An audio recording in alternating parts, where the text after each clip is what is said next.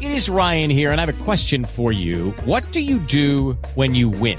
Like, are you a fist pumper, a woohooer, a hand clapper, a high fiver? I kind of like the high five, but if you want to hone in on those winning moves, check out Chumba Casino. At ChumbaCasino.com, choose from hundreds of social casino-style games for your chance to redeem serious cash prizes. There are new game releases weekly, plus free daily bonuses, so don't wait. Start having the most fun ever at ChumbaCasino.com. No purchase necessary. VGW Group. Void where prohibited by law. See terms and conditions. 18+. Step into the world of power, loyalty, and luck. I'm gonna make him an offer he can't refuse. With family, cannolis, and spins mean everything. Now, you wanna get mixed up in the family business. Introducing The Godfather at ChumbaCasino.com. Test your luck in the shadowy world of The Godfather slot. Someday, I will call upon you to do a service for me. Play The Godfather, now at ChumbaCasino.com. Welcome to the family. No purchase necessary. VGW Group. Void where prohibited by law. 18+. Terms and conditions apply. Hello, it is Ryan, and I was on a flight the other day playing one of my favorite social spin slot games on ChumbaCasino.com. I looked over at the person sitting next to me, and you know what they were doing? They were also playing Chumba Casino. Coincidence? I think not. Everybody's loving having fun with it. Chumba Casino is home to hundreds of casino-style games that you can play for free anytime, anywhere, even at 30,000 feet. So sign up now at ChumbaCasino.com to claim your free welcome bonus. That's ChumbaCasino.com and live the Chumba life. No purchase necessary. VGW Group. Void where prohibited by law. See terms and conditions. 18+.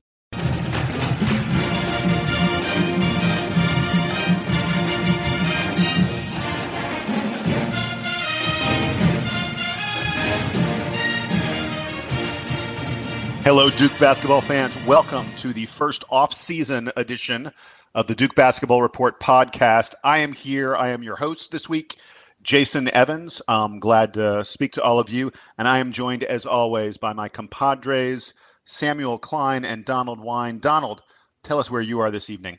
I am back in my home in Washington, D.C. It's been a couple weeks since I have spoken with you guys. I'm glad to hear your voice. But this also is a historical podcast. It's the first time we've had to talk about a season that Duke didn't win a national championship, and I don't know how to start. It is difficult. But it's a season that, and we'll reflect on it in a moment, it's a season that unquestionably we all feel like was a tremendous success. We enjoyed it so much, even if it didn't end with Duke on a winning streak, which only really one of the really good teams gets to claim that. The other guy in our podcast, the third member, the third wheel, Sam Klein. You in Denver tonight, Sam? I am home in my apartment in my normal recording space. To echo Donald, it's also excellent to hear from you guys. I know that we haven't recorded in a while. Duke obviously lost, and then the tournament was still going on, but there were a lot of kind of news items that we're working on, and we picked this day to start recording again. And it seems like that is going to actually work out really nicely for us as far as analyzing what happened and what's coming up soon. Yeah. So for folks out there wondering, I'm sure there are many of you who are saying, why on earth did they not record a podcast for a couple of weeks? We kept on thinking we were about to do one, and then something important would happen. Oh, wait, the national championship game's happening. Oh, wait, Grayson Allen's going to come back to Duke. And then we kept on saying, well, let's wait till sort of the dust settles. And it feels a little bit like it hasn't completely settled, but we actually, I was going to say on that point, I don't know if you guys look at our SoundCloud page as far as the notifications that we get, but the account that we set up on our SoundCloud page had I can't remember the user's name, but one of our listeners left us a message that was like, "Hey guys, where you been? Been waiting to hear from you." So shout out to that guy. I know he had a Duke related SoundCloud account name, but I can't remember at the moment what it was. But hey, we're back. So so here you are. Nice to be missed. And let's start with sort of the news. We're recording this on Sunday evening, the 10th of April. The news just came out today, and I think for a lot of us who are close to the program, who've been reading the tea leaves, hearing the rumblings and the such, the news was not a shock. We were just talking a moment ago about Duke's roster. Derek Thornton announced today that he or Duke announced for him that he will be transferring. We don't know where he's going to be going. Obviously, wish him all the luck in the world. It's a bummer that we won't continue to have him in a Duke uniform, but the roster for next year, loaded to bear. The moment the season ends, everyone starts looking to preseason predictions for 2016-17. And the predictions for 2016-17 say the Duke Blue Devils will be not near the top, not one of, but the team to beat. Sam, I'm going to come to you first. Give me your reflections on give me your predictions on the roster that will be Grayson Allen, Emil Jefferson, Luke Kennard, Matt Jones, Harry Giles, Jason Tatum, Frank Jackson, Chase Jeter, and possibly Marcus Bolden, and Javier Delorier and Jack White. And it's a ridiculous roster. Yeah, it's my first impression is that it's a very big roster, don't you think? It is. We're going to have lots of size. Yeah, a lot of size, but I think one of the things that was missing from this from this Duke team this year, and which may continue to be a problem next year, is the point guard and ball handling and distribution.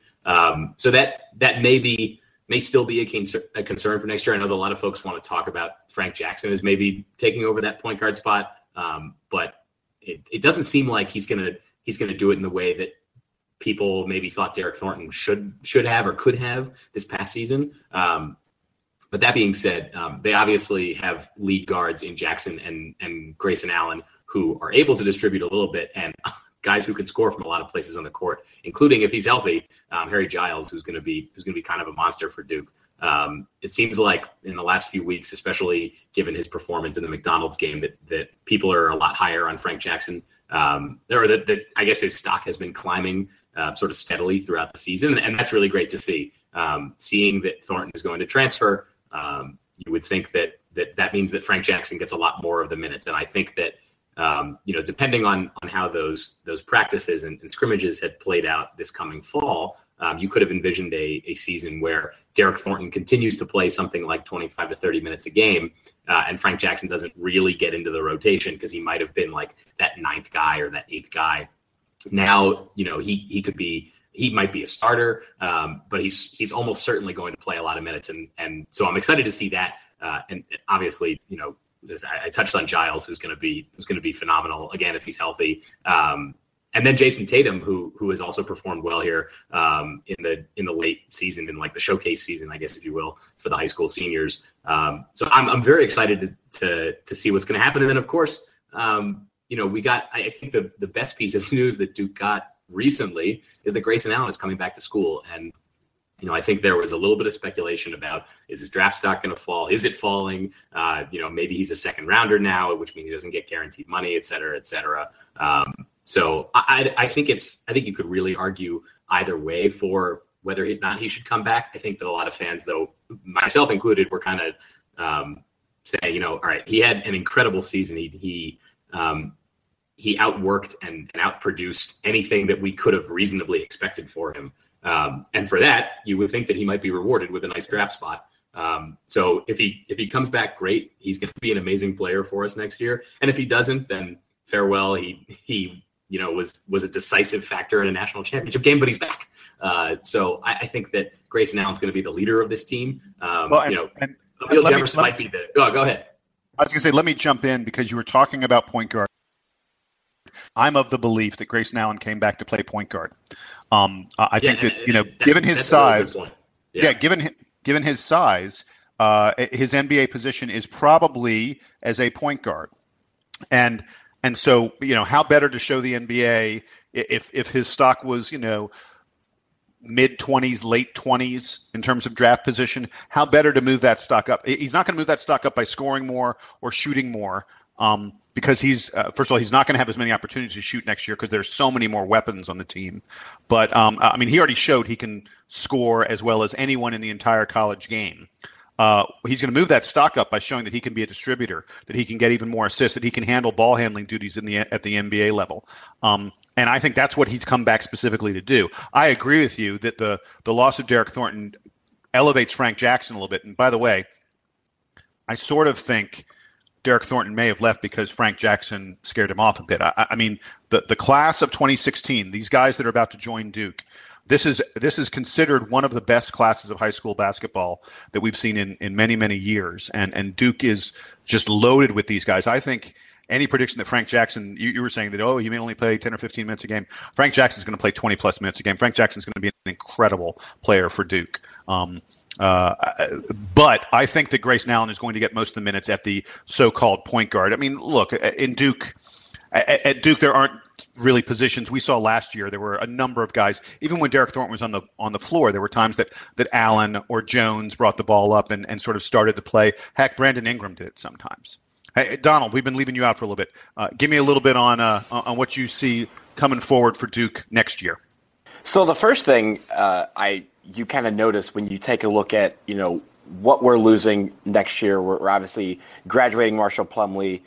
We lose Brandon Ingram to the draft, and now with Thornton with the transfer. There's also this thing going around on whether or not Sean Obi's knees are capable to help him perform next year. Well, I guess that's something that we'll kind of look at over the next couple of weeks and see what news actually comes out of that. But rumors have been flying either way about whether or not he would be able to continue to play.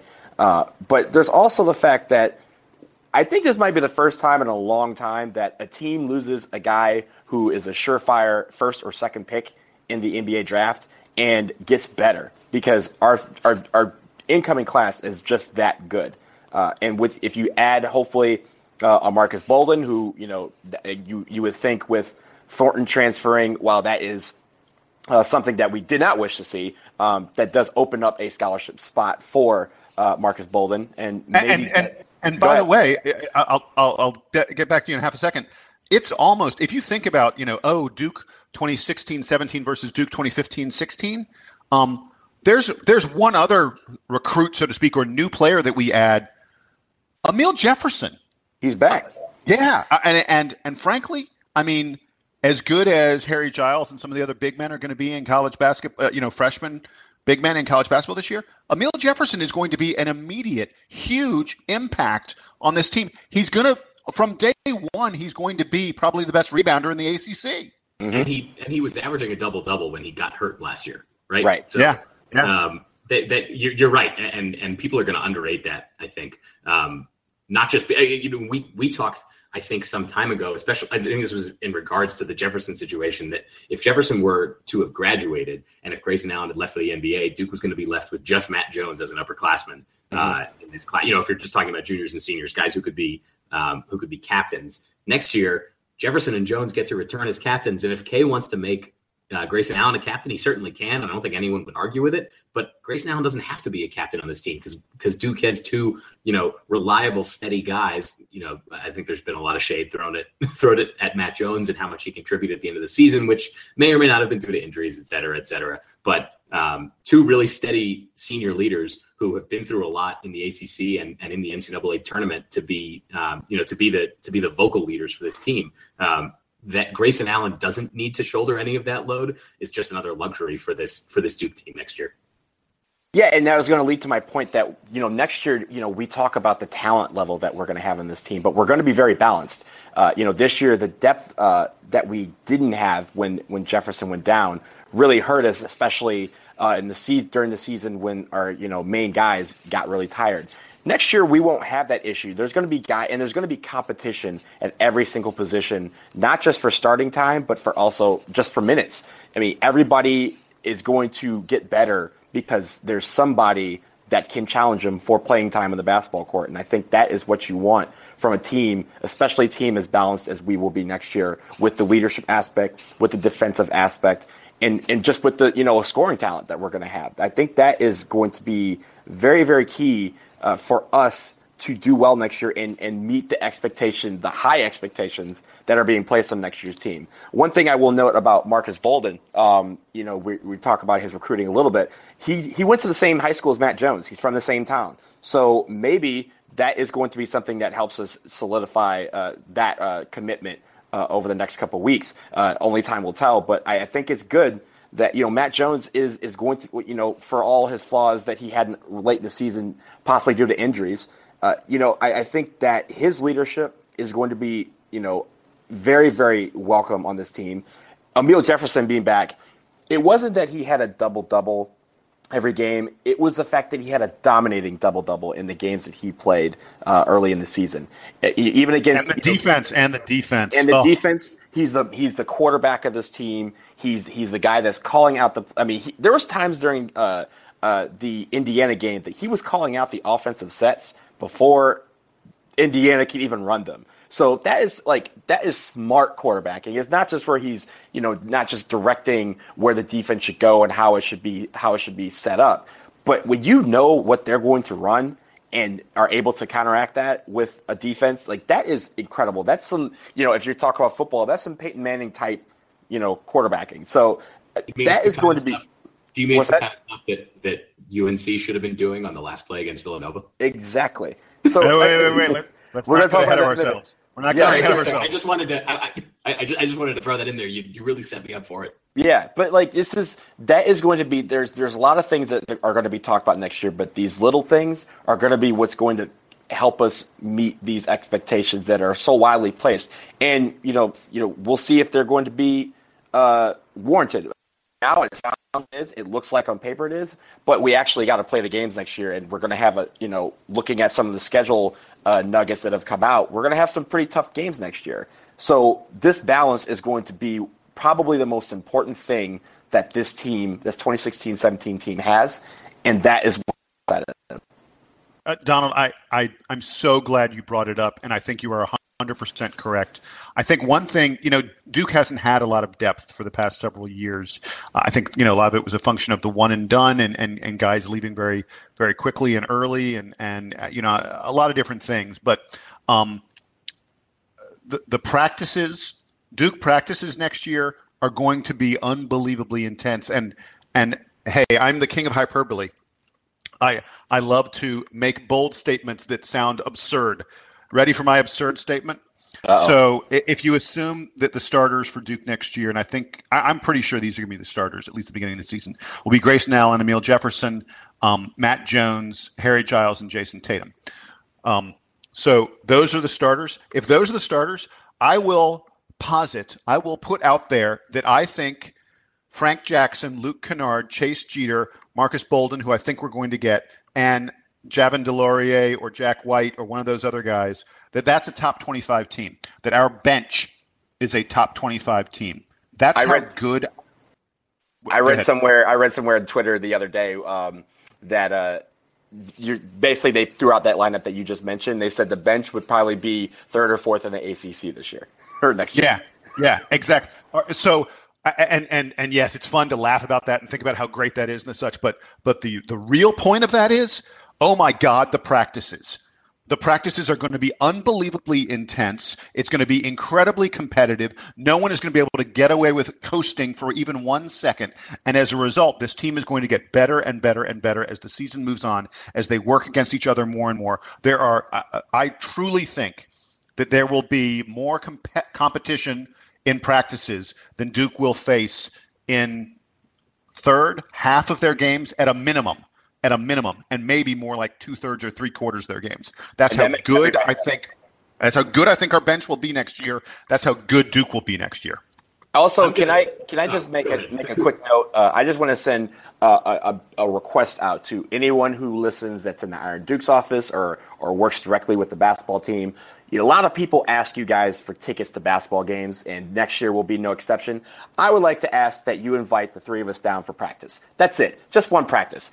I think that's going to be all we need to see, and it's probably going to be the best basketball that you may see outside of actual games. So I'll just put that out there. If you see fit to invite us down for a practice, we would happily take you up on that. Go ahead, Sam. I don't know if my optimism is as unbridled as the two of you's is, but obviously I'm still looking forward to it and think that this team could be very good. I remember what Carolina. Dude, very good. Listen, I remember how Carolina fans were last summer, and of course they made it very, very close to winning the national championship, but they didn't. And I will also caveat that with, I think that this Duke team has more talent than that UNC team did this. It ain't even close. Season. It ain't even close. But I just, oh man, it feels so weird to be to be like so out there like that. So I will be optimistic, but I will also still predict, as I usually do, that Duke will lose a game or two maybe in the non-conference, and they'll struggle a little bit in the ACC, and they'll lose a stupid game to Clemson or Wake Forest or something like that in January, and everyone's going to freak out. So I'm just telling you, those things are going to happen because they happen every year, unless it's 1999. So just everybody. And I've been on the record. I've said to a couple people that I think next year's team will remind us a lot of 1999. There are going to be games that will be over by halftime. Hey, Duke will have 25, 30 points. I'm getting a 40-0 tattoo. I'm getting now. Well, don't do that yet. But I wanted to address something before we moved on. Just because you brought up Derek Thornton, I don't know if we were gonna talk about him separately. No, but go ahead, please. There was a lot of back and forth on Twitter and across the depths of college basketball internet about why Derek Thornton was transferring and sort of what the situation was. And obviously there was the standard, those who hate Duke will say one thing about how Derek Thornton wasn't treated well and was kicked out to make room for Marcus Bolden. And there's the Duke side that's Derek Thornton didn't want to live up to the standards of the program and didn't mesh with yada, yada, yada. The one thing, and I'll bring it back because I was just mentioning it, from the haters side, there was a point that, like I just said, that Thornton was getting pushed out so that, he was brought to Duke early and they said, you're going to have the ball from day one. And now they're kicking him out so they can make room for a center, hopefully a center, because there's not even a guarantee that Bolden is going to commit. That's insane. If Duke was going to, I don't think Duke would do this. And I really don't know. I don't know Coach K personally or anything. But I think that if Duke was going to kick a guy off the team to make room for another center, you figure it wouldn't be Derek Thornton, right? There's other dudes on the bench who are taking scholarships who didn't play 25 minutes a game last year. So I think that line of reasoning is silly. The rest of it is all speculation. But please, not that any Kentucky fans or UNC fans or anybody listens to us, but please don't tell me that Duke kicked Derek Thornton out or that Coach K forced him out so that he could recruit Marcus Bolden. That's insane. And just like with every story, be it Rashid Suleiman last year or guys in the past, like Elliot Williams, I know that when he left, there was here's the official story, but here's kind of the real story. The stuff with Taylor King, all these guys who transfer away. We're never going to hear the real story from the player, and we're never going to hear the real story from Duke. We're going to, it'll slowly come out over time about what the real truth was. But it's silly to speculate on it now. And it's also silly to make up stuff that doesn't make any sense. So I guess just, not that this will be not that this call will resonate with crazy college basketball people of the ilk that I think would listen here, but just relax, get over it. These things happen, and it happens to every program. Guys leave for one reason or another. And especially in this current era of college basketball, I think there are more transfers annually than there are teams. So everybody deals with transfers. Everybody deals with them for their own reasons. And it happens to good teams as much as it does to, middling and bad teams. So just relax. It's fine. Derek Thornton, I think, will end up being happy wherever he ends up going because, let's be real, he had lapses this year, but he's a very talented player. There may still be a very bright NBA future ahead for him. We don't really know, and we'll see how he reacts to whatever school he's going to next season. So everybody chill on the Derek Thornton thing. I'm glad you brought it up, and I agree. I think we want to move on to Carolina and the national championship game in just a moment. But I'm glad you said that because I want to add about Derek Thornton that this is a kid that Duke fans should support, and we do. I haven't seen Duke fans ripping him. Maybe I'm missing it, but I haven't seen it anyplace. He made great sacrifices, worked extra hard to ensure that he could come to Duke early because we desperately needed him.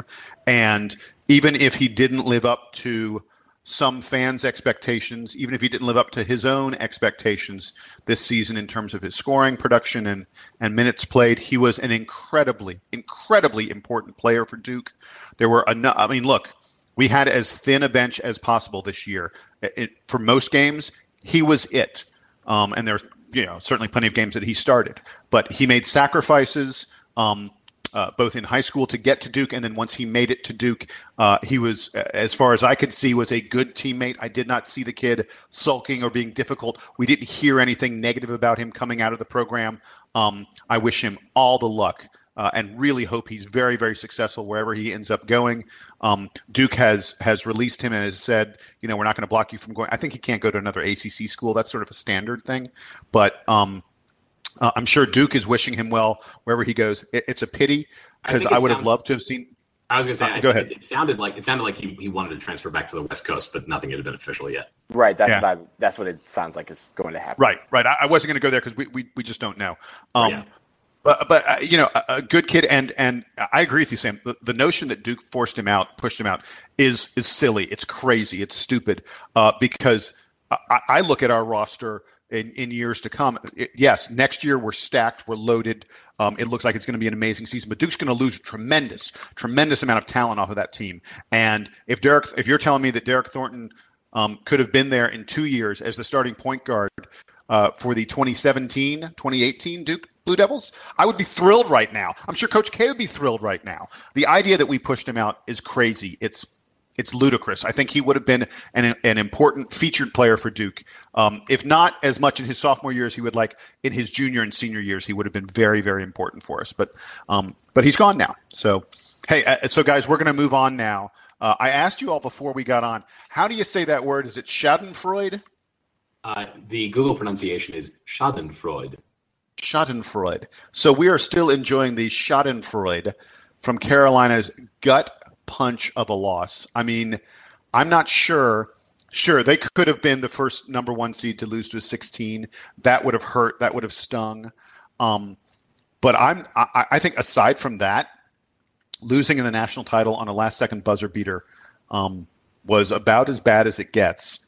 Yes, they got to enjoy the maximum number of games in the season, but what Chris Jenkins did to them was just epic. And you pointed it out earlier, Sam. I think it was you who pointed it out earlier. He did it because Carolina didn't bother to guard him. It's like insane that they didn't guard the best shooter on the floor. It was kind of like the end of the Duke game, the first Duke game, where they didn't have a plan on offense, and the Duke guys were all set, and the Carolina guys were like, "Well, what the hell?"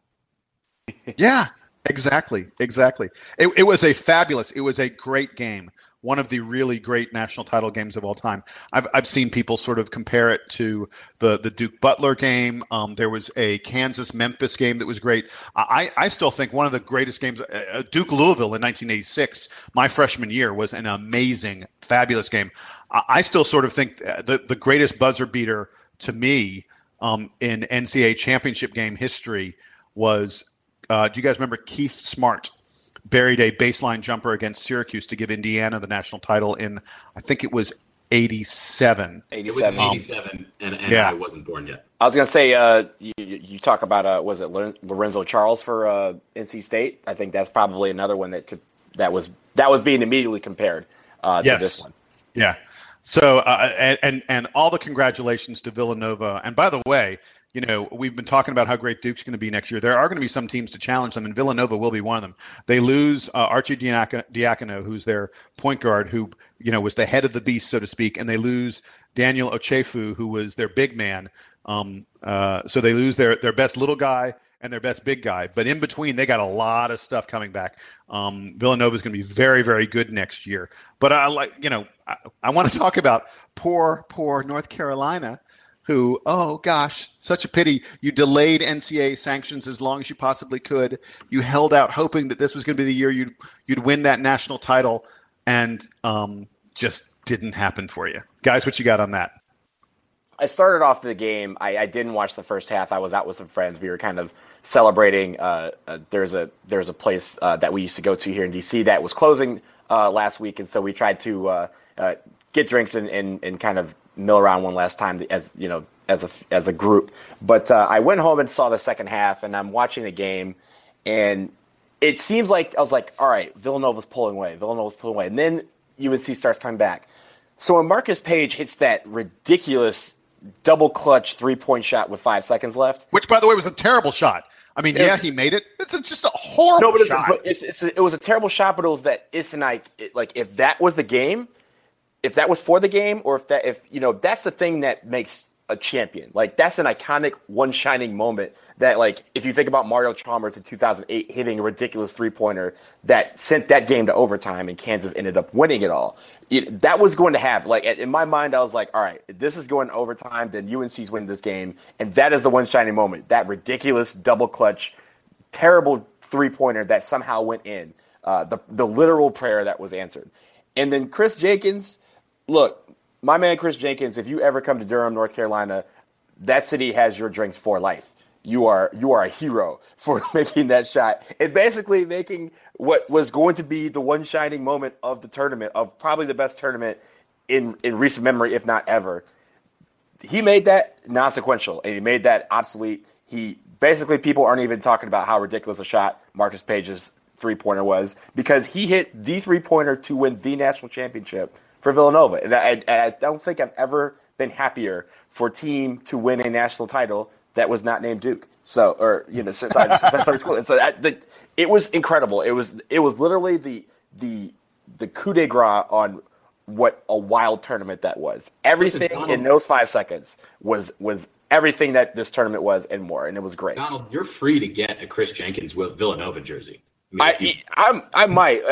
I'll start with, if Chris Jenkins, meet me at Tobacco Road in Durham one weekend, I'll make sure the whole town knows you. But otherwise, that was just one of the greatest things I have seen in a long time, and it just caps off what a ridiculous tournament that this was. Yeah, I was watching the game. I also only got to really watch the end. It was like the last 6 or 7 minutes. I was on work travel this week and didn't get back to my hotel until kind of late. But I watched this is like the last 6 or 7 minutes. So I was watching the Carolina comeback and the back and forth at the end.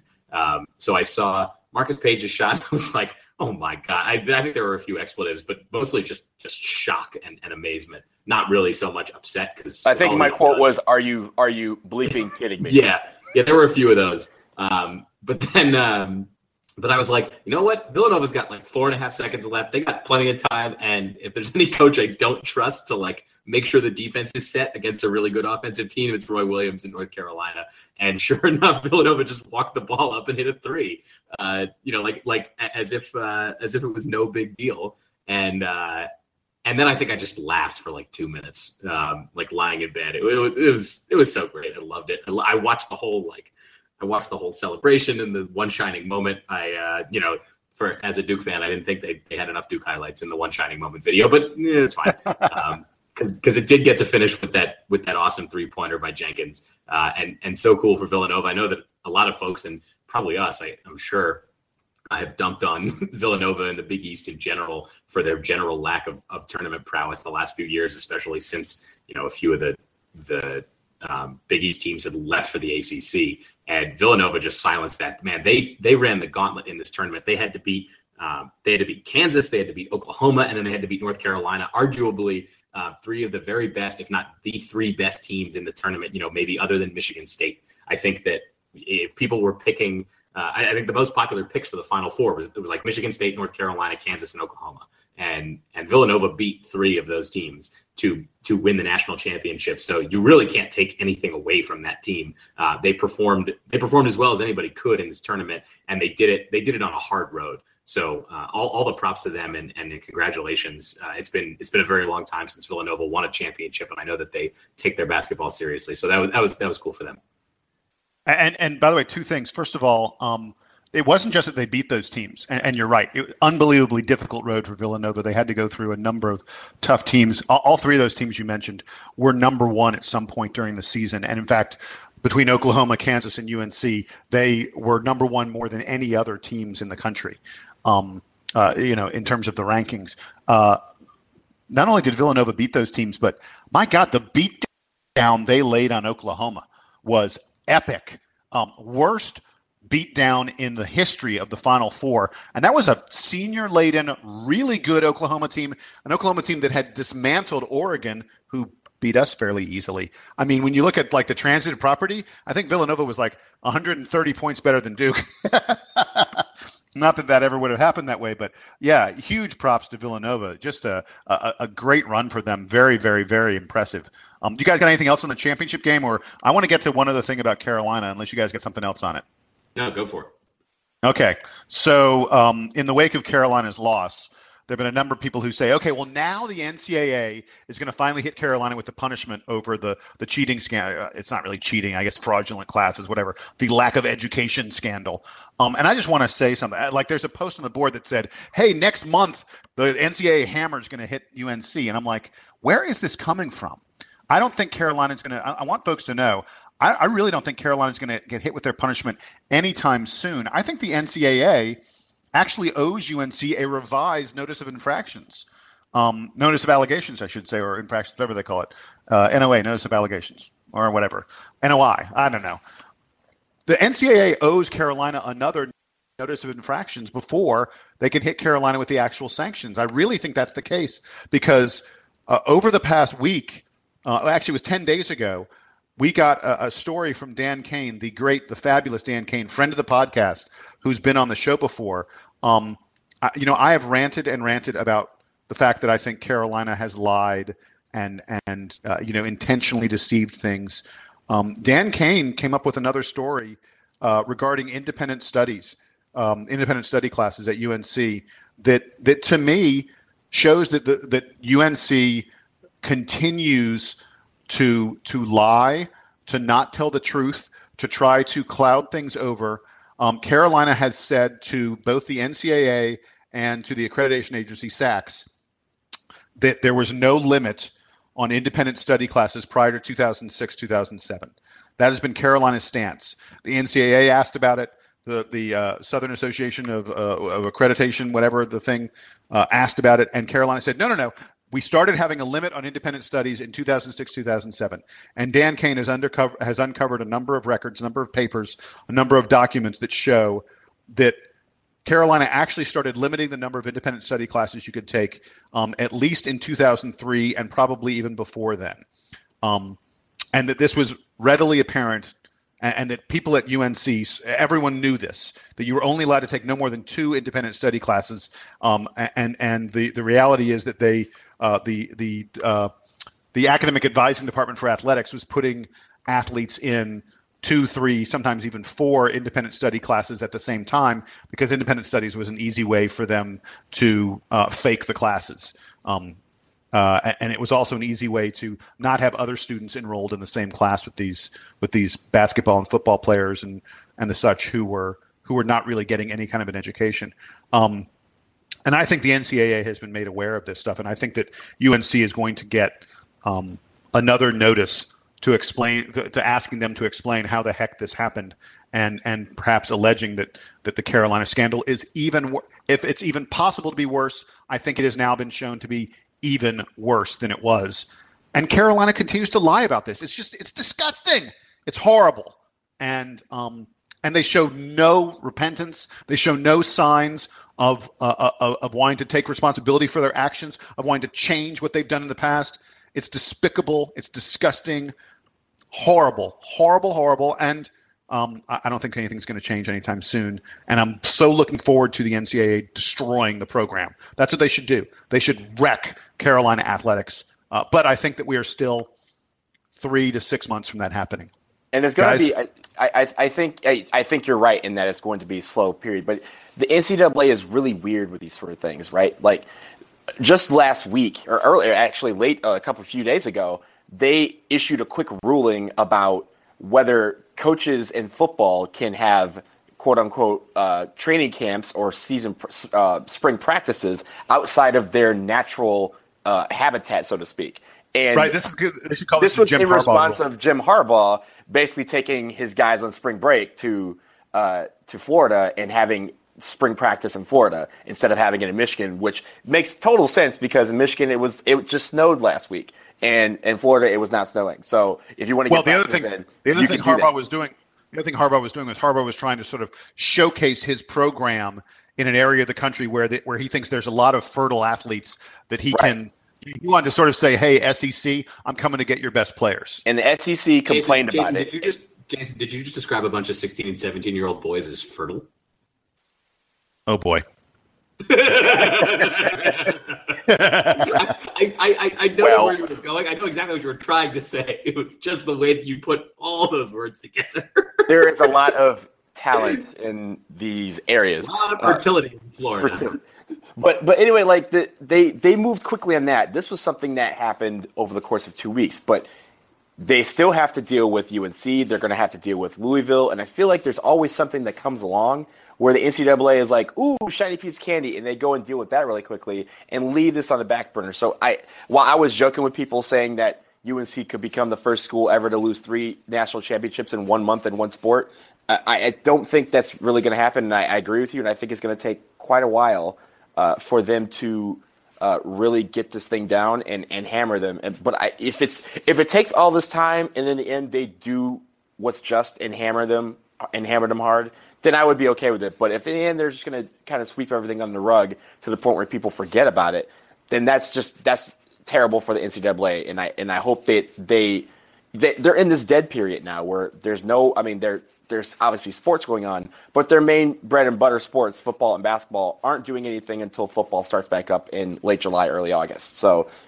these guys need to really spend this, spring and summer and get everything that they need to get so that they can make these decisions, and it affects, so that, and I'm sure for UNC's perspective, if there's any effects, they'll want those sooner rather than later so that they can get through them and continue on with their program. But I agree with you. I think it's going to be a long time before we hear from them because the NCAA is notoriously slow at these things.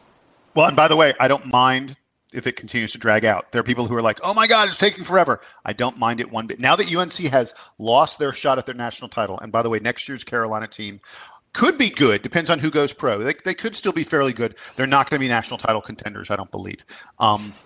But the longer this goes on, the more it impacts Carolina recruiting. Carolina has struggled to get the top tier of players. They're still getting guys, like top 30, top 50, top 70 kind of players, but they're not getting kids. They're not getting one and dones. They're not getting kids who are top, really, solid top 20 players.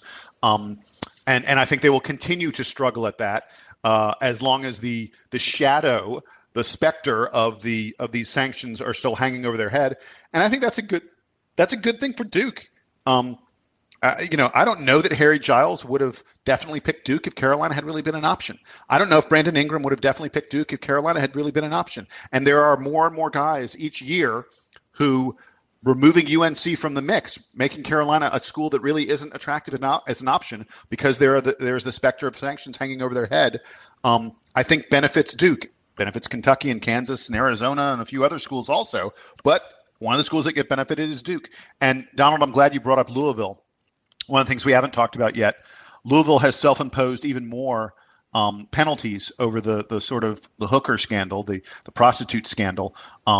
They've reduced their scholarships in 2017-18 and 2018-19, and they're reducing the number of days their coaches can go on the road, the number of official visits they're going to take from recruits.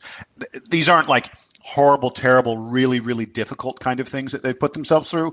But I like that Louisville is owning up to, we did something wrong. We have banned ourselves from the tournament, and now we are, taking some additional recruiting-related and scholarship-related penalties.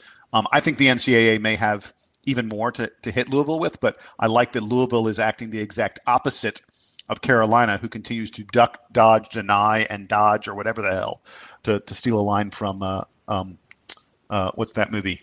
Duck, dodge, and what movie am I talking about? It's called Dodgeball. Dodgeball. I'm old and I'm forgetting my movies. But anyway, Carolina is the opposite of Louisville. I kind of respect that Louisville is stepping up and trying to take some of their medicine. I think the NCAA will have more medicine to give them, but at least they've done a little bit extra. And are we done with that? We're done with that, huh? I think we are. Yeah, I think so. Okay, so we've been talking a lot about reflecting on last season and looking ahead to this season, but let's reflect all the way back to the beginning of the season. Oh boy, Sam. here he goes. Yes, Sam. I'm smiling. You can't see me. Sam, will you recap for us? At the start of the season, in the preseason, we all had predictions of how we thought Duke would do. So this was a game I came up with on the fly, and you guys I think accused me of cheating because I claimed to have come up with it on the fly. There was some impression that maybe I had come up with it ahead of time and put a little more thought into it than I let you guys have. but that wasn't the case. I don't like to cheat like that or anything. But so I'll recap very quickly. We did a season predictions thing, and it was just based on stats. So I asked everybody who the leading scorer was and rebounder and assists and blocks and steals in minutes. And then we had a tiebreaker scenario involving the number of total wins. There was also a guessing game for which category did nobody get right.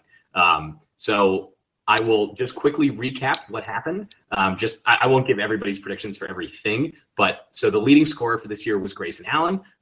Both Jason and I picked that one right. The leading rebounder this year, it kind of depends on how you define it. So Marshall Plumlee didn't really.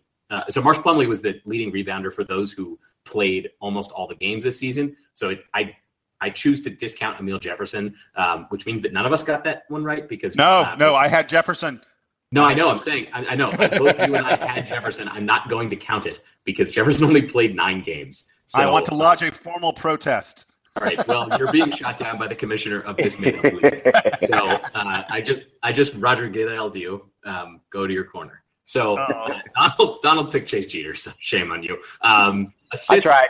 Jason got Grayson Allen for assists. Jason and Donald both picked Marshall Plumlee in the blocks category. I was the only one that got steals right, which was Grayson Allen. I know that at one point we were going over these like mid-season. Jason had all of them right. So I guess Allen pulled ahead. And then in the minutes category, Jason also won with Grayson Allen. So Jason ran away with this competition. So congratulations to him. He gets the inaugural prize, which I haven't decided what it is yet. So if anybody out there has a suggestion for the prize, Jason won. Although I did get the tiebreaker right, sadly, because I picked the lowest number of wins. So I know you should be ashamed of yourself for winning that one. Yeah, I know, I'm sorry.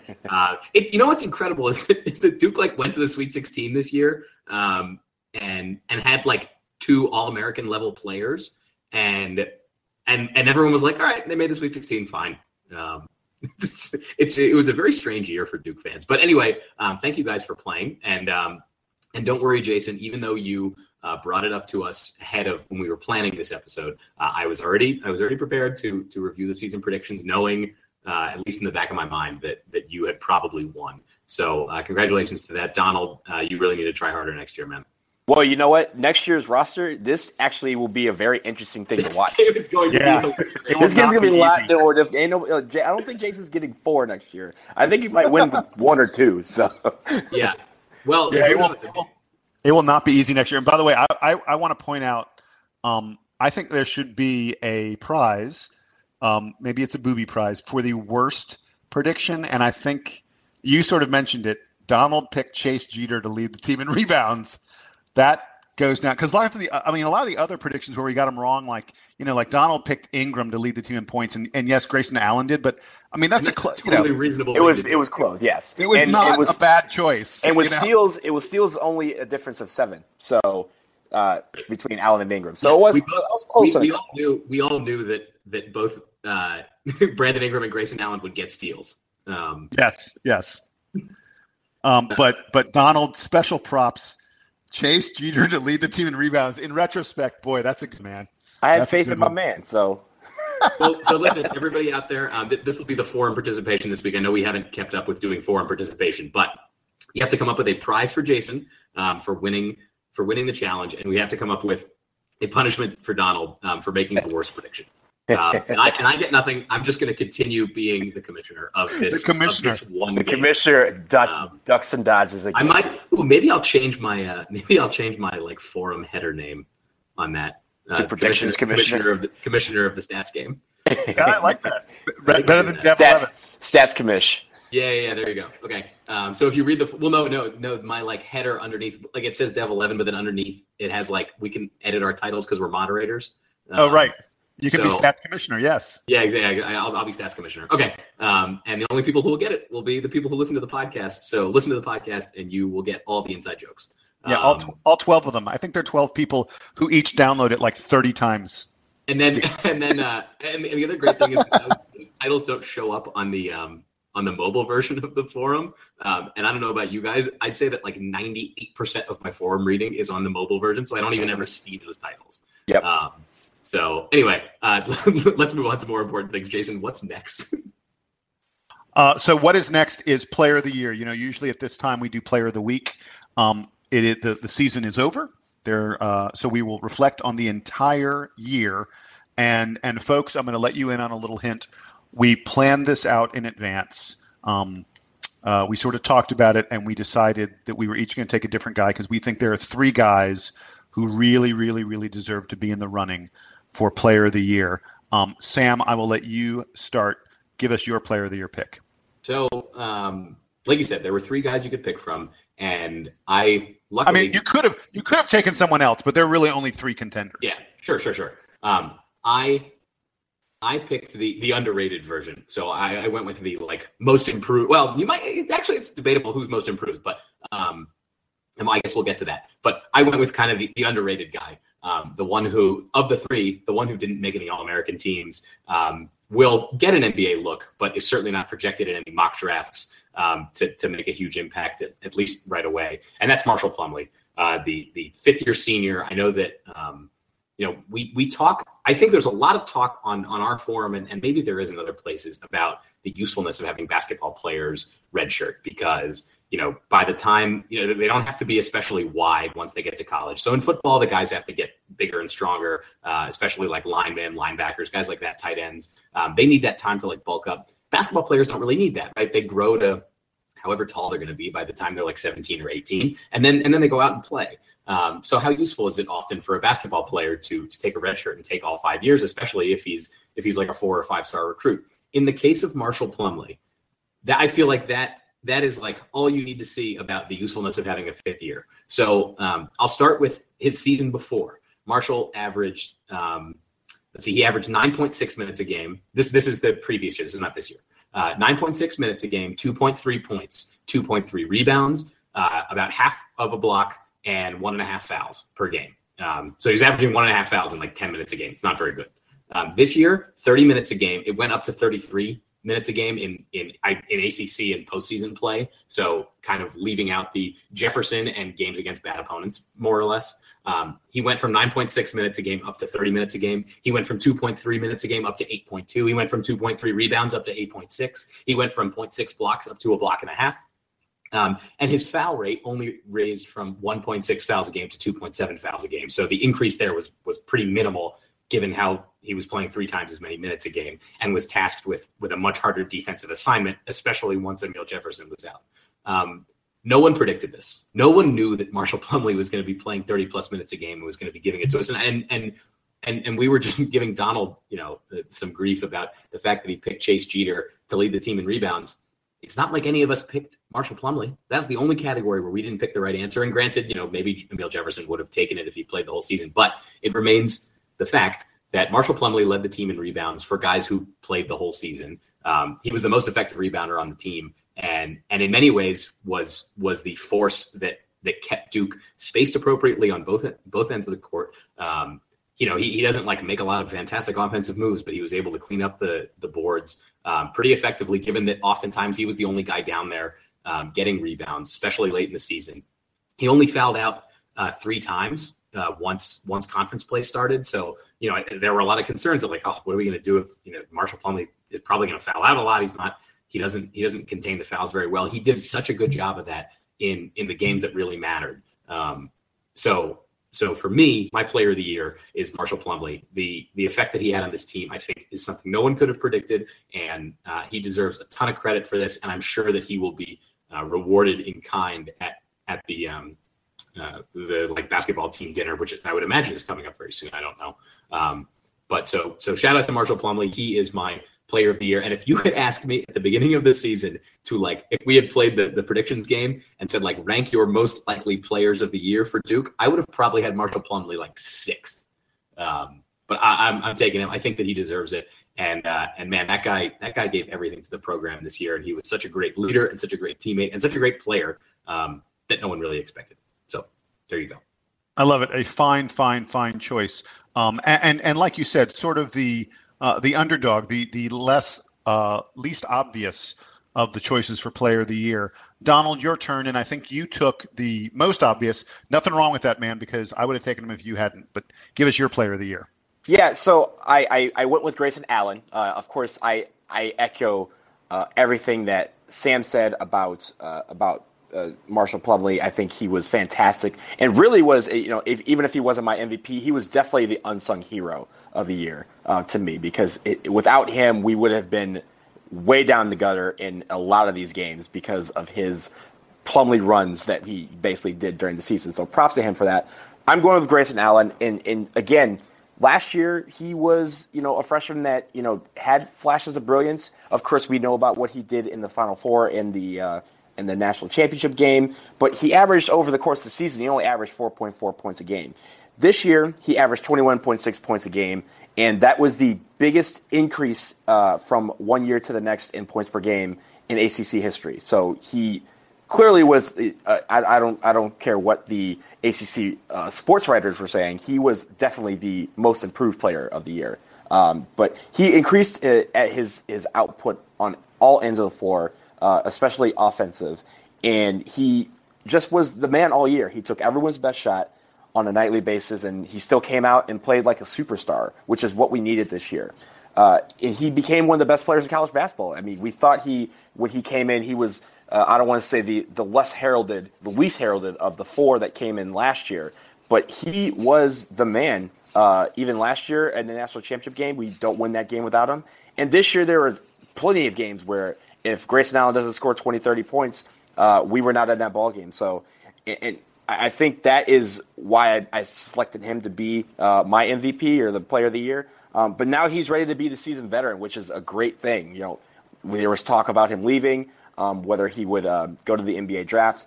I'm glad he's staying because we get 21.6 points per game back. And just with how hard he works on the court, off the court to get better.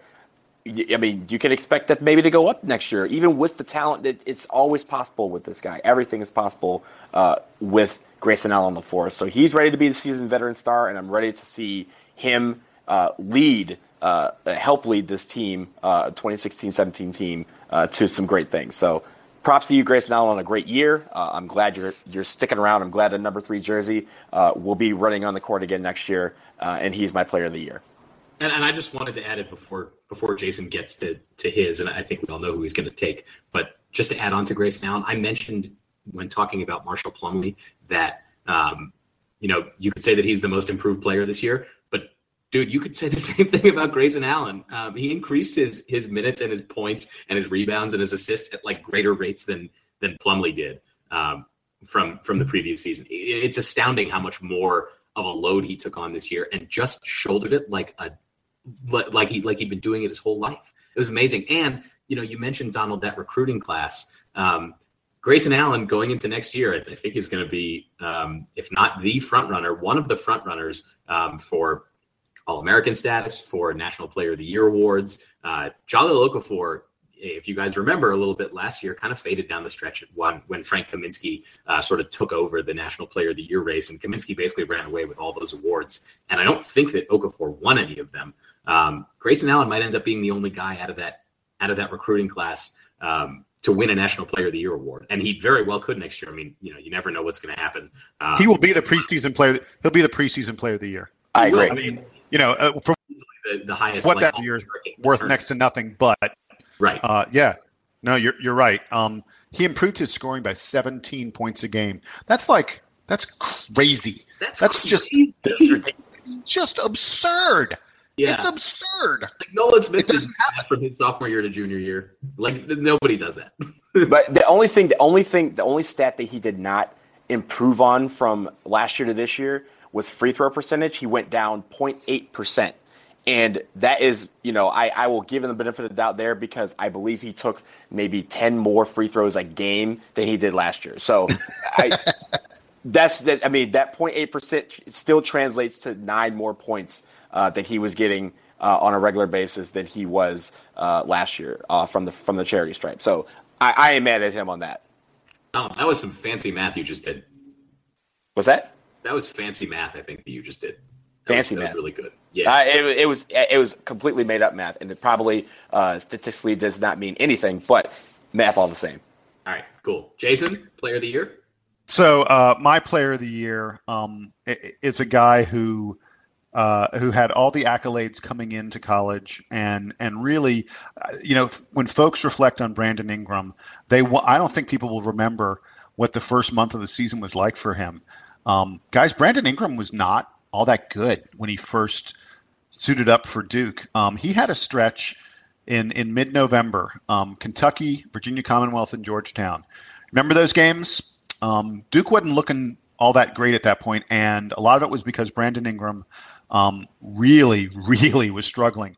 Again, in those three games, which were the three sort of first even moderately difficult games on Duke's schedule, Brandon Ingram shot 5 of 20 from the field, 25%. He didn't hit a single three-pointer in those three games, and he really looked like a guy who was going to struggle with the physicality of the college game, that maybe the talk that he was going to be this really good outside shooter with a strong ball handling going to play out. He had turnovers in those games. He only scored single digits. He did not get to double digits in any of those games. And as of November, it looked like Brandon Ingram was not going to live up to the hype that he was one of the top players in the class. The moment we hit December 2nd against Indiana, Brandon Ingram scores 24 points on 10 of 15 shooting, and he never looked back from that moment forward. From that moment to the rest of the season, he scored in double digits in every game except one, the game against Louisville that we lost in late February. He only scored 8 points in that game. You could book him for somewhere between 16 and 25 points, and somewhere between like 8 and 12 rebounds. Brandon Ingram was an absolute force of nature. I think he had more plays where you sort of just dropped your jaw on the floor and went, how did he do that, than anyone else on the Duke team. He was playing, heavy minutes, routinely playing 39 or 40 minutes virtually every single game of the season once we got to January or so, because we needed that much of him once we lost Emile Jefferson. He was forced to play out of position because Emile Jefferson had been, the power forward, the big man for Duke, and suddenly we needed Brandon Ingram to step into that role, and he handled it beautifully, often, playing against guys who were at least 50 pounds heavier than him, if not more than that. I thought he had an amazing freshman season. You can argue, you can go back through Duke history. I mean, Brandon Ingram had probably one of the top 2 or 3 seasons of any freshman in Duke history. I really firmly believe that, and was just great for us in the NCAA tournament. He scored 20 points in all 3 of our games in the NCAA tournament. Really a fabulous player, and played so well, shouldered so much of a burden for Duke, and showed how capable he was as a player that most people think he will be the number 1 pick in the NBA draft. He deserves that. He's going to be the next great Dookie in the NBA. I think, NBA GMs are just salivating, drooling at the prospect of having this guy on their roster, because he seems like he can do so many special, amazing things, and we're going to have some fabulous memories of him at Duke. I thought he had just a wonderful season, and you guys said it as well. The 3 guys, these 3 players to me, Grayson Allen, Brandon Ingram, and Marshall Plumlee, were the heart of what Duke basketball was this year. All 3 of them played great all season long, and I'm glad that we could easily decide that these 3 were our sort of co-players of the year, so to speak. Yep, I agree. I'm totally on board with that. So congratulations to all 3 of them, and to everybody else, step your game up next year. Yeah, exactly. It's not going to be. I hope it's not easy to pick only 3 next year. I hope we have 5 guys at least, if not more than 5. That'd be a lot of fun. Hey, gentlemen, it's time for parting shots. We've been going on for a while now. Sam, I'll come to you first. You got a final parting shot as we sort of close the book on and wrap up the 2015-2016 season. Yes, I do. This weekend, like I said, tonight is the 10th of April. It's a Sunday night. This coming weekend is my 5-year reunion at Duke. So I'm going to be back in Durham, celebrating and enjoying all that. Do you guys have any advice for me, since you guys are old and have probably already been to at least one reunion of your own? I have plenty of advice for you. Oh, wow. I had I guess this would be my 12th year out of college. So I had my 10th year anniversary or 10-year reunion 2 years ago, back in 2014. Our class is a little different because, as a lot of you guys know who have been to Durham in the last couple of years, downtown Durham is fantastic, and there's a lot of great things that were there. downtown Durham was not a place you went to very often when I was in school because there wasn't anything there. So it's really cool to see the Renaissance and the kind of the shaping of Durham's kind of skyline and just the nightlife that wasn't there. And a lot of my favorite places in Durham now were not there when I was in school. So I think that's kind of a weird little testament. So I would say, first of all, enjoy yourself. Like, get to reunite with all the classmates that you haven't spoken to in 5 years, or even the people that you haven't spoken to in 5 minutes.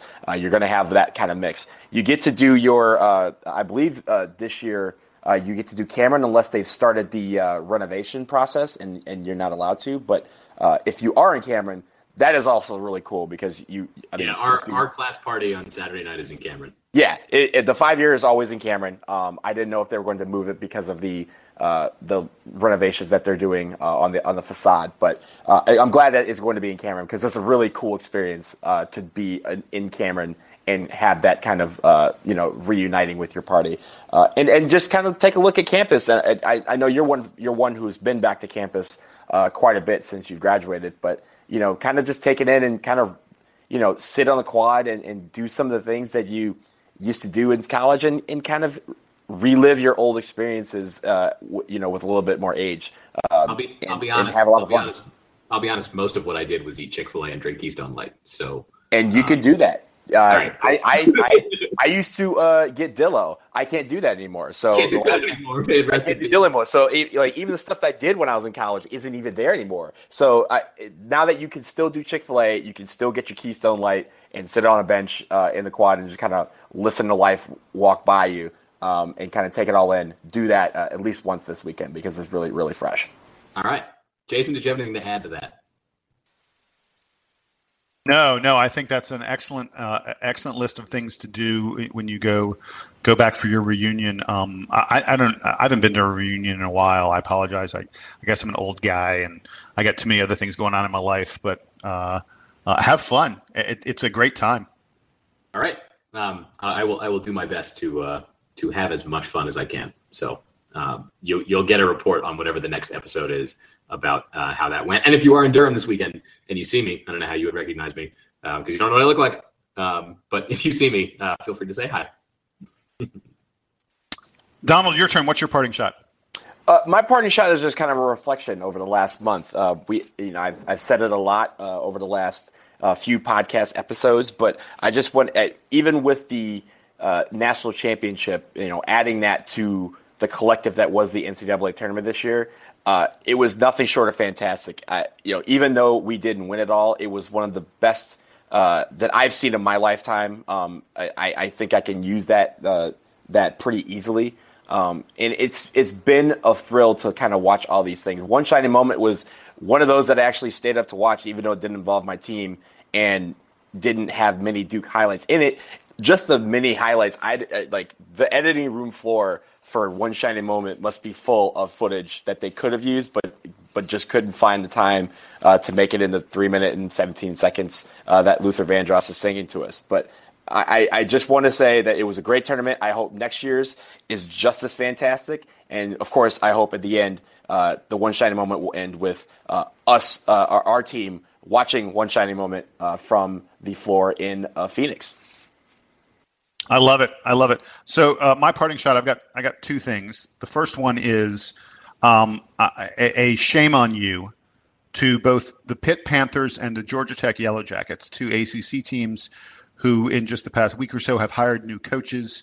And in both cases, they hired coaches that A, are not exciting to their fan base, and B, are really exciting to the fan bases that they left because those fan bases are thrilled that those guys aren't coaching there anymore. How can you hire a guy from a school where the school was thrilled to get rid of them? That's not a good sign. Pitt hired Kevin Stallings from Vanderbilt. He had some good years at Vanderbilt, but lately had not been very good. And Georgia Tech hired Josh Pastner from Memphis, who a couple years ago looked like he was a real rising star in the coaching profession, but has really struggled the past couple seasons. Memphis did not even make the NIT. This season, playing in the American Athletic Conference or whatever. And Memphis is a school with some major league tradition there. a school that has been a major basketball power. We mentioned it earlier in the broadcast. As recently as 2008, they were playing for the national title, and Josh Pastner has taken that program in a decidedly downward stance over the past few years. Georgia Tech and Pitt, what are you thinking? These are not good hires. And for Tech especially, as someone who lives in Atlanta, there is a tremendous amount of talent coming through the metro Atlanta area in terms of high school basketball players. Really, it's an unprecedented amount of talent that is here right now in Atlanta, including Wendell Carter, who Duke is working very hard to get, considered by many to be the number one player in the 2017 class. But 2017, 2018, and even 2019 look like there's going to be multiple top 25, top 30 players from Metro Atlanta. And if Georgia Tech brought in the right kind of guy who could really excite the fan base and bring these kids in, Tech could instantly elevate to the top of the ACC, or at least the top half of the ACC. And I don't think Josh Pastner is that guy. He is a very, very good recruiter. So in that regard, I think he may be okay. But there's so much negative recruiting, so much stuff that has gone on regarding how difficult his tenure at Memphis has been the past few years. I think he's going to struggle to recruit, given some of the negative things that have been said about him. And I think it's a really bad hire. And I'm disappointed in Georgia Tech and Pittsburgh for not upping their game, for not trying to keep up with the rest of the ACC. There's some fine coaching that happens in the ACC. And I love it when we get it all the way down to the bottom. And I think these two teams are both going to take steps back. I think that they've both, neither one of them has elevated themselves at all with these coaching hires. I think it's going to be big mistakes for both of them, and they're not going to be pleased with it. So that's part one of my parting shot. Oh, I will say really quickly, I'm very glad that Georgia Tech did not. I know they were showing interest in Jeff Capel. I'm very glad that did not transpire for sure for solely selfish reasons.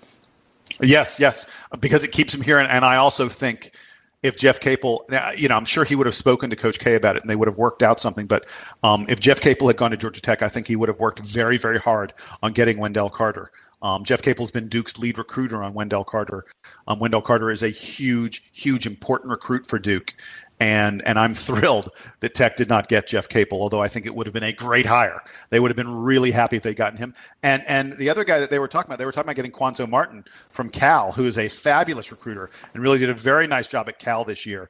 And I think we're lucky Georgia Tech did not get Quanzo Martin either, and that they got Josh Pastner instead. So part two of my parting shot is thank you to both of you. Guys, it is so much fun this year. This was unexpected. Yeah. It has been so much fun this year.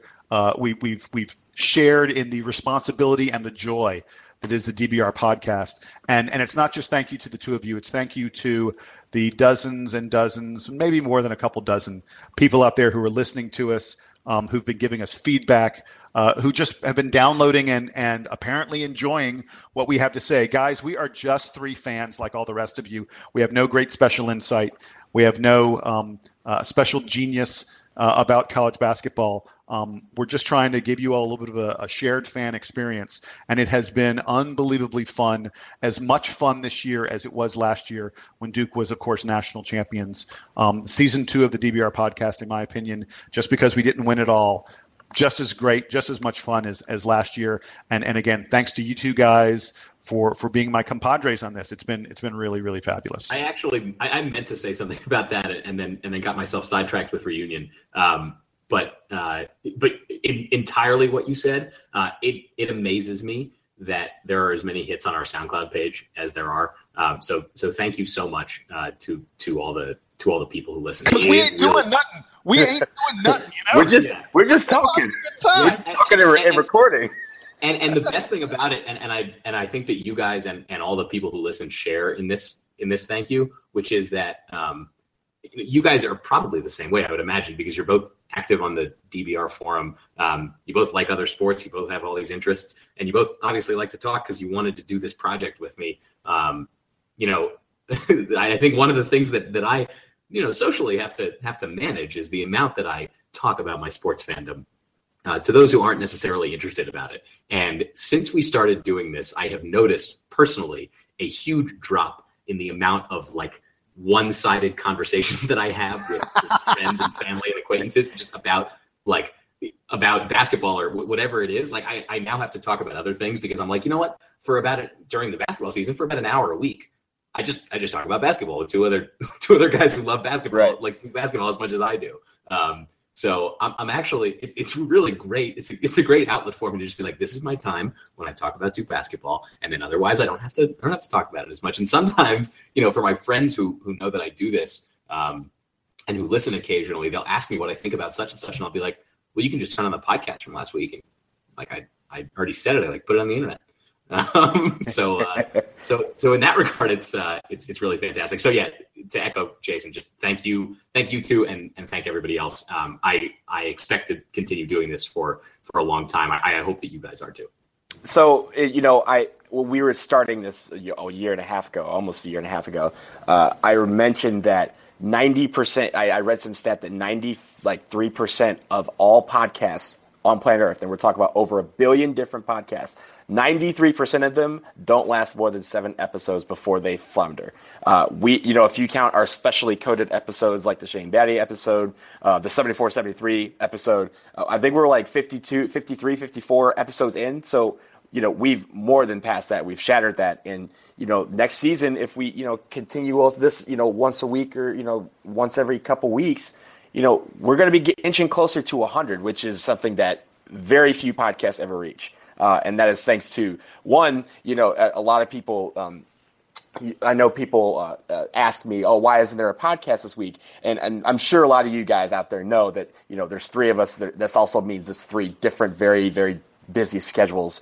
We all have different things going on outside of Duke basketball, which is hard to believe, seeing how much as we talk about it every week. But, it's very difficult to get 3 people on the same page as to when you can meet. We've done podcasts at 11:30 at night. We've done podcasts at 7 in the morning, 5 in the morning for Sam. Yeah. Let's clarify that. It's 5 o'clock in the morning. 5 in the morning. So, and for us on the East Coast, we've been up at 1 a.m. Recording podcasts after basketball games. So it's very difficult to get. Editing.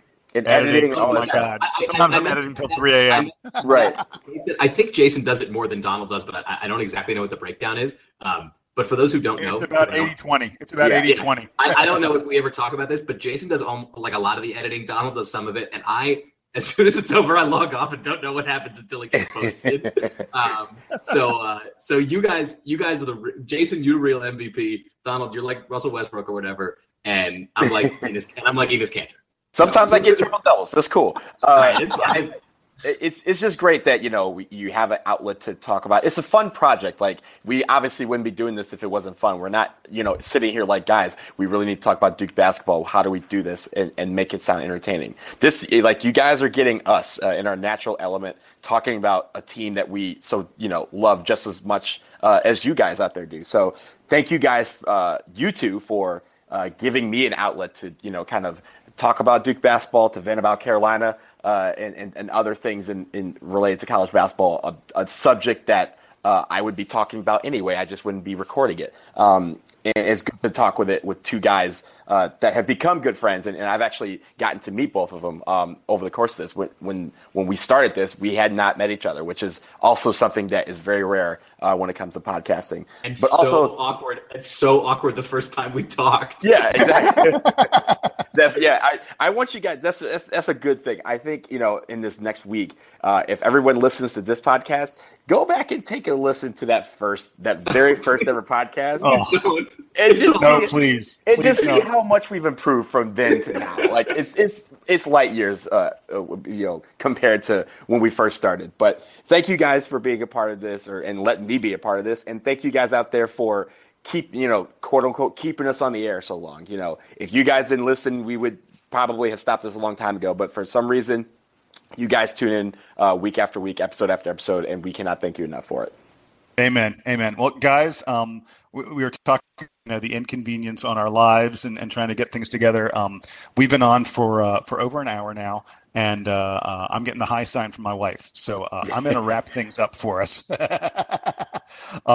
Gentlemen, Sam Klein, Donald Wine, thank you again for joining me. Fans out there, thank you so much for listening in.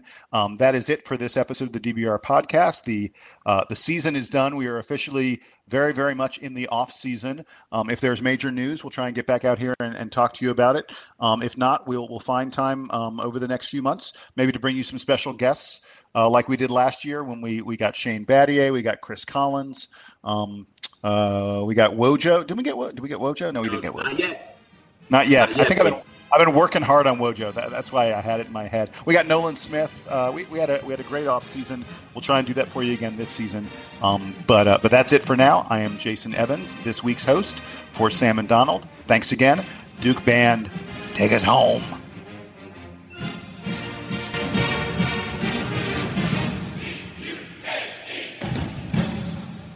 The golden age of travel is back in the Palm Beaches. As America's first resort destination, the Palm Beaches are the gentler side of Florida, waiting just for you. From Jupiter to Boca Raton, sun-kissed sands embrace the warm Gulf Stream waters. Our vibrant blend of people, cultures, and coastal towns welcome everyone. So we invite you to join us. Experience the original, the one, the only, the Palm Beaches. Plan your trip at thepalmbeaches.com.